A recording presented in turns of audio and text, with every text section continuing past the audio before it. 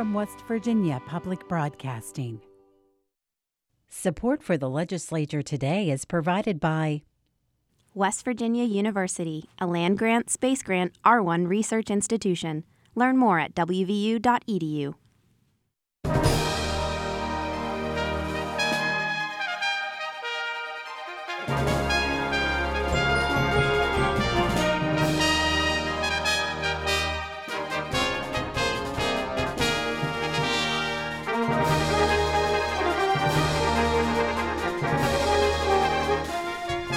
Good evening from the Capitol building in Charleston. I'm Suzanne Higgins.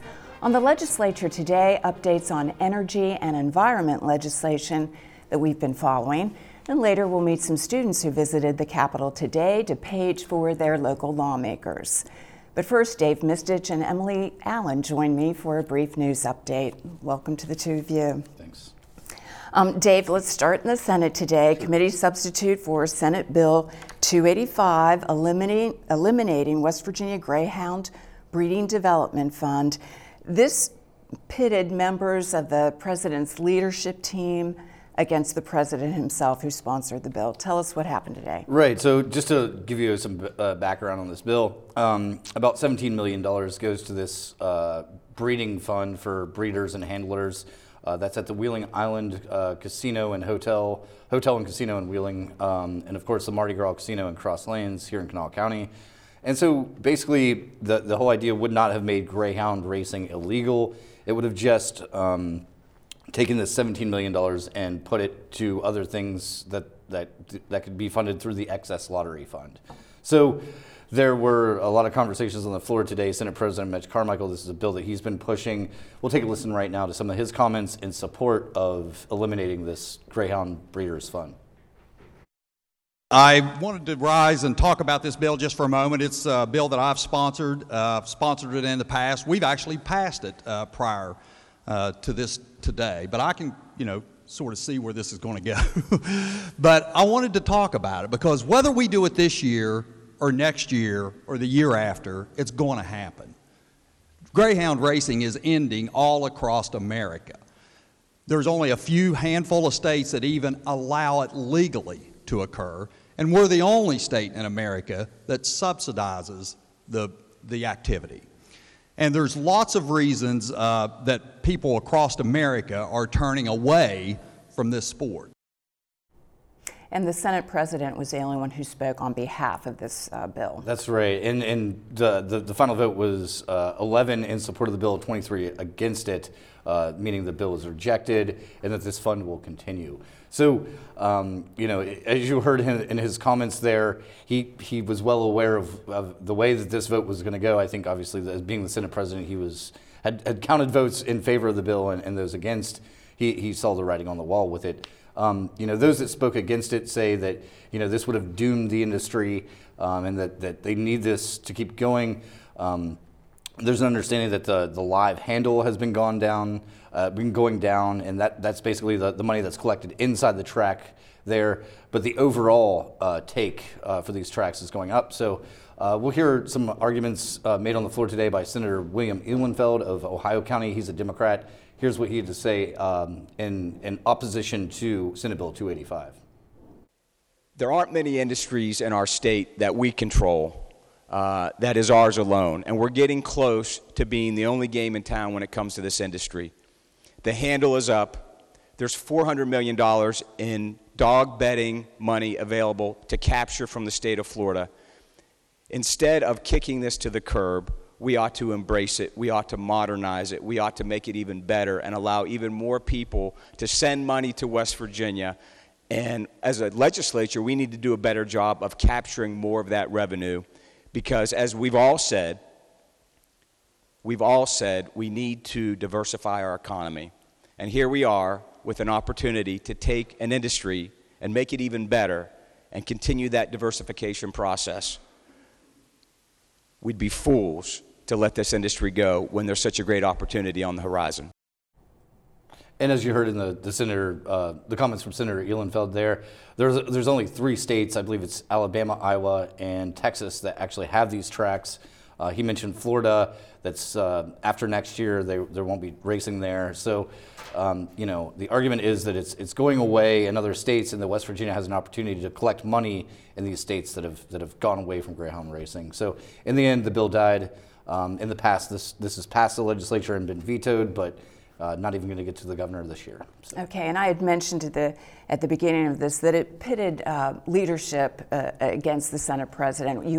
You spoke with Senator Maroney here the other night, and, right. and then also Majority Leader Weld right. also spoke against the bill. It gets right. a little confusing there. Right. Thank you, Dave. Emily, House Bill 4543.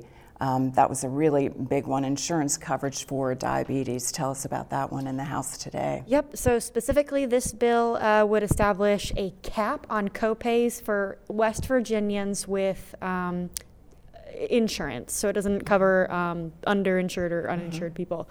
But it sets a cap at $25, and that's mostly because for of insulin. For insulin, yep, all kinds of insulin, any amount per month. And that bill was largely introduced in response to these kind of astronomically rising insulin costs. And you're actually about to hear that same quote in this next couple of clips. The bill passed almost unanimously with 4 people voting against it. Here are some remarks from a few of the... And who's speaking? For our radio audience, who are we going to hear? Yep, we're going to hear from Delegate John Schott, a Republican out of Mercer County. He chairs the Judiciary Committee, which passed it last, and then Delegate Barbara Fleischauer from Monongalia County. She's been a huge proponent for the bill. The cost of insulin has increased astronomically, especially the cost of insurance co-payments, which can exceed $600 per month in many cases.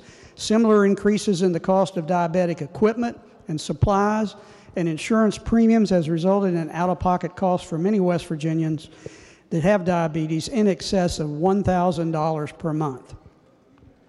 As a result, national reports indicate that as many as 1 in 4 type 1 diabetics underuse or ration their insulin due to these increased costs. Rationing insulin has resulted in nerve damage, diabetic comas, amputation, kidney damage, and even death. These people are paying $500 a month, many of them. And they take more than one kind of insulin, and they need it to survive. And it's so weird because insulin was discovered almost exactly, we're just under a year or two under 100 years ago. And the persons who invented it gave the patent to the University of Toronto for $1, and they said that nobody should profit off of a life-saving medication. So we are at a wonderful point. And what happened? So the bill passed 93 to 4 with 3 people absent or not voting. It now moves on to the Senate for consideration. Okay, thanks, Emily. And Dave, we had a public hearing this morning on Senate Concurrent Resolution 4. You've reported on that before. This is calling for a convention of states to consider congressional term limits. Remind us about this issue before we hear a little bit from that hearing this morning. Right. So we'll throw to a graphic here for those listening on radio. The TV audience can see this. But those on radio, it deals with Article 5 of the U.S. Constitution. There's 2 routes to amending the Constitution of the United States. Step 1 would be the proposal offering that amendment. That would require a 2/3 majority in the U.S. House of Representatives and the U.S. Senate, or 2/3 of states at a convention. So, if we get 2/3 of states that call for this convention, we've got the proposed, the proposed amendment, and then of course that amendment would have to be ratified, which would take 3/4 of state legislatures or 3/4 of states at a convention. Now, so this Article 5, the debate that happened over the Senate, earlier this session, was all about the unknowns of what Article 5 says, and whether or not, if they would have a Article 5 convention of states, if just what was on the call for that convention would be allowed to be amended, or if it could be opened up to other things, and those that express concerns of these unknowns said that it could turn into a runaway convention. The Constitution can come out looking completely different. Rights could be possibly stripped away from certain groups of people. But this public hearing essentially reflected some of the conversation that was had in the Senate before. Okay, and we will go to that clip. We're going to hear first from Joseph Cohen, Executive Director of the ACLU of West Virginia. He spoke in opposition, and then he's followed by Shauna Chambly, Legislative Director of the National U.S. Term Limits Group. To be honest, I'm not really worried about what Article 5 says. I'm worried about what it doesn't say. Nowhere in Article 5 does it say whether that convention calls must be identical or whether they need to cover the same topic or any topic at all. How will we even know if 2/3 of the states have called for a convention? We won't know that from Article 5. Nowhere in Article 5 does it say whether the convention would be bound to the topic or topics, if any, that may be laid out in a convention call. What happens if a call predicated on exploring term limits leads to proposed amendment to end term limits for the President of the United States? What if it leads to proposed amendments to overturn Roe versus Wade, or to create an express right of privacy, or to repeal the Second Amendment, or to clarify that the right to bear arms is a personal right, or to end the Electoral College, or to repeal the 17th Amendment, ending the direct election of senators? If there are no rules to govern Article 5, then under what rules does Congress operate under this very same sentence of our Constitution, as they have introduced 1,200 plus amendment proposals to our Constitution throughout the course of our history? I would like to point out, here in this 100th year of women's suffrage, as a woman voter myself, we do have a precedent to follow of conventions. Women's suffrage, the 19th Amendment to our U.S. Constitution, was ratified by the second mode allowed by Congress in Article 5 by state conventions. They didn't run away. They didn't go outside of their scope. And I get to stand here before you today as a voter because of that. There were only 9 speakers at this morning's hearing. Those organizations were represented by speakers, the West Virginia Center for Budget and Policy, the League of Women Voters, the ACLU of West Virginia, the American Civil Liberties Union of West Virginia, the West Virginia chapter of the National Association of Social Workers, and the West Virginia Citizens Action Group all spoke against this resolution. There was an organization represented by speakers, two representatives from the West Virginia chapter of the U.S. Term Limits Group and the national chapter of the U.S. Term Limits Group. They both supported that resolution. And House Judiciary Chair John Schott said that resolution should be taken up in his committee by the end of next week. Joining Emily and me now is Brittany Patterson, West Virginia Public Broadcasting Energy and Environment reporter. Thank you so much, Brittany, for being here. There have been quite a few energy and environment related bills to follow this session. 2 are really gaining traction. Let's start with Senate Bill 583, the big solar expansion bill. Yeah, so this bill would create a utility solar program here in West Virginia. It would be 400 megawatts of solar. 200 could be built by each of the 2 big utilities in the state, First Energy and American Electric Power, in 50 megawatt increments. And this bill was asked for by the State Department of Commerce. Commerce officials testified that when they try to lure new businesses into West Virginia, the first or second question they get, especially from some larger companies, is, do we have access to renewable energy? And here in West Virginia, about more than 90% of the power that is generated here is coal-fired. And so that was a big hurdle to getting new businesses. And so this bill has passed out of the Senate. It has now been referred over to the House Judiciary Committee, and I spoke with Judiciary Chairman John Schott today, and he said that he does intend to bring this bill up in committee early next week. Now, there were two bills originally, one from the House, one from the Senate, and then was there an agreement to just drop one and run with the other? Yeah, there were two versions of this bill, and the House bill went through House Energy originally, got a couple hearings in that committee, and it was quite contentious. We had multiple hours of debate, and at that point, the committee chairman told me he just decided to sort of let the bill drop so they could get to other things because the Senate bill really started to move. And so what was it contentious over? What was the rub in that bill? Yeah, I mean, to put it in a little bit of context, West Virginia is pretty low on the totem pole when it comes to solar. So we're ranked about 48th in the nation when it comes to installed solar capacity. We don't have a renewable portfolio standard. It's not legal to allow third-party solar installation. A bill to do that is actually sort of stuck and hasn't been put on a committee agenda. So this is a really big deal. And so those who are supportive of the coal industry started to see it a little bit as a threat to that generating power. And we'll continue to follow it. Thanks, Brittany.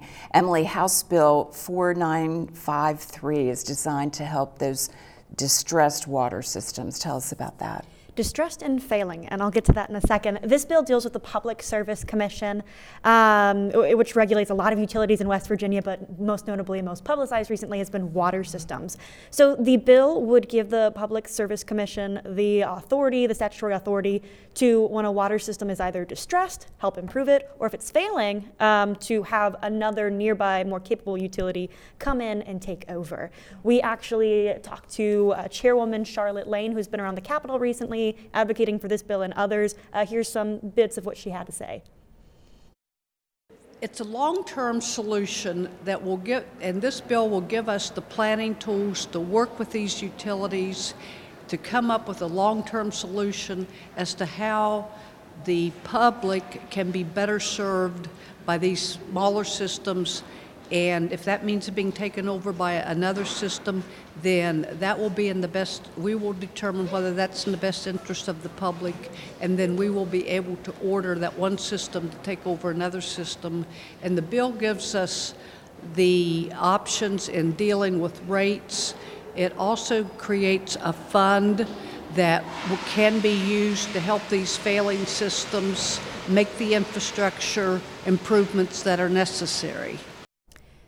So one kind of concern that we haven't heard a bit about, though, is the Public Service Commission would be having another utility take over one. And that first utility is going to obviously have to spend some money on that. So this bill mentions some kind of cost-related mechanisms to help make up for that cost. For nonprofits who take over a water system, they mention grants. For for-profits organizations, they mention below-market loans, which is something they don't typically do for for-profit stuff in this area. They also mentioned, it'd be up to the Public Service Commission's discretion, of course, but this could lead to raised or altered rates for people, that are losing their original water utility to another one. And I should also say wastewater utility. This bill also applies to them, too. Okay, Brittany, tell us a little bit more about these distressed water systems. Yeah, I mean, I think it's something that people here in West Virginia are pretty familiar about. But to give you some context, last fall there was a report released by 3 environmental groups that looked at federal data specifically about drinking water violations, and they found that more than half of West Virginia's counties rank among the worst in the nation. About 1 million people here in West Virginia drank water that was from a system out of compliance with this Safe Drinking Water Act, this federal law, in the last 3 years, the report found. And, we're talking 378 water systems in the state of West Virginia out of about 448. So a pretty big percentage of water systems here in West Virginia have faced some problems. And that's for a lot of reasons.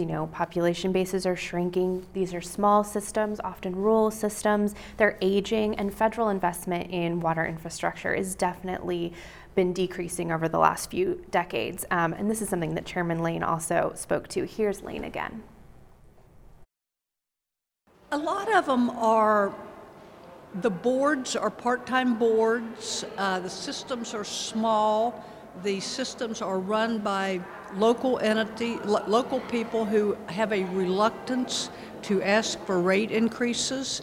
And without adequate revenue, it is very difficult to keep up on the testing that needs to be done for water, keeping the infrastructure repaired, and a lot of times hiring people to run these systems. And so that is one of the big problems. And I think with an outside entity like the PSC coming in, looking at the system, working with them, trying to come up with a long-term plan, it will result in good water for hopefully all of West Virginia. So one system that came up during debate in this bill is Payton City. That's a small community in the northern part of West Virginia. Right now, residents there, their water is contaminated with 3 times the legal limit of a chemical called PCE. That's commonly used in dry cleaning operations. And I visited Payton City, and there's a lot of concern from residents about how long they've been exposed to this chemical. Currently, the city does have an emergency grant that's going to help them clean up the current level of contamination, but their aquifer is contaminated. And so one thing that we wanted to ask Chairwoman Lane is that if the bill passes, is Payton City one of the communities that would be a candidate? Here she is again. It's hard to tell. Right now, what I know about Payton City is that there are some issues with chemicals in the water, and the EPA is working with the local people. And I know that Payton City has a project that's going to start next week, I think, that is supposed to take care of the underlying chemical problem in the water. And I am hopeful that that will work. But in the meantime, our staff will be reaching out to Payton City to see if there's anything that we can do at the Public Service Commission to help them with their issues. Brittany, in the minute or so that we have left, what environmental legislation bills have been stalled at this point? Yeah, I mean, we still have a few more days left in this session, but there has been a lot of things that have sort of not made it quite through the mark. That includes, as I mentioned earlier, some solar bills that would allow third-party solar, rooftop solar more easily in West Virginia. There's also been some other solar bills that would allow solar development on abandoned mine lands. And notably related to drinking water, there was the Clean Drinking Water Act of 2020 the Democrats were really pushing that would regulate PFAS chemicals. That's the type of chemical that DuPont, with its C8 contamination, released into the Ohio River for decades. And that was that bill so far, both in the House and the Senate, has not gotten on any committee agenda. Anything that has surprised you about the bills and the process? The input that you've gotten on any of the bills that we've been reporting on? Yeah, I mean, I think the solar bill is a really big step here in West Virginia. I think early when this passed the Senate, we heard some testimony to the effect of this might be the first time that a bill like this has come onto the Senate floor and introduced by a coal miner or spoken in favor of by a coal miner. That was Senator Randy Smith. Exactly. Yes. So definitely a big step. All right. Brittany Patterson, Emily Allen, thank you both for joining me this evening. Thanks. Next, the long-running PAGE program at the Capitol that's been teaching students about the legislative process and developing leaders for many years. Randy Yohe reports. Over on the House side, before the constant delivery of messages, drinks, and snacks to delegates can begin, there's page and parent check-in, then orientation. I'm going to be taking you guys on a little tour so we know exactly where to go, what to do. Like I said, it's really easy. Every day of the session, a couple dozen different students, ages 12 to 18, from schools throughout the state, find out where those drinks and snacks are kept. You will come right up the chairs, right along the front. You will come to the front of their desk. And you're going to say, "Delegate, how may I help you?" And they learn how the delegate paging system works. We were in class and then they pulled us because they thought we were good leaders. Page leaders tell these young leaders-to-be that they can engage with the delegates in this learning experience and to realize that pages are an important part of the legislative process. The kids can then take the knowledge that they've learned and the experience and share that with their other classmates. I'm excited because it's my first time here and I get to learn about how the government works and stuff like that. To be honest, it was kind of overwhelming. I'm sure you can still see it on the kids' faces today. I remember getting coffee and copies and things like that. Wayne County Delegate Robert Thompson says his experience as an 8th grade Senate page was a springboard to his future. Prep work not lost on these young people here in 2020. I feel like we should learn about government because it's our future jobs, and the government is a big part of where we live and about our everyday life, so I feel like we should learn more about it and that we should be a part of it. I was already interested in history and things like that, but coming up here to get to see the Capitol and being involved, it just really reinforced that, and I'd always wanted to come back ever since, and it helped encourage me to run for office later on. And I had to ask, with all this scurrying, is there certain page footwear recommended? Nope, just page rule number 1, don't run. So as long as they're not running, I think they could wear any kind of shoes they want. Tomorrow a new group of pages will come in with their own shoe styles, stepping toward their futures. I'm Randy Yohe for the Legislature Today. Tomorrow on the Legislature Today, a special report and follow-up conversation on broadband expansion in West Virginia. I'm Suzanne Higgins for everyone here at West Virginia Public Broadcasting. Thanks for joining us. Have a great evening.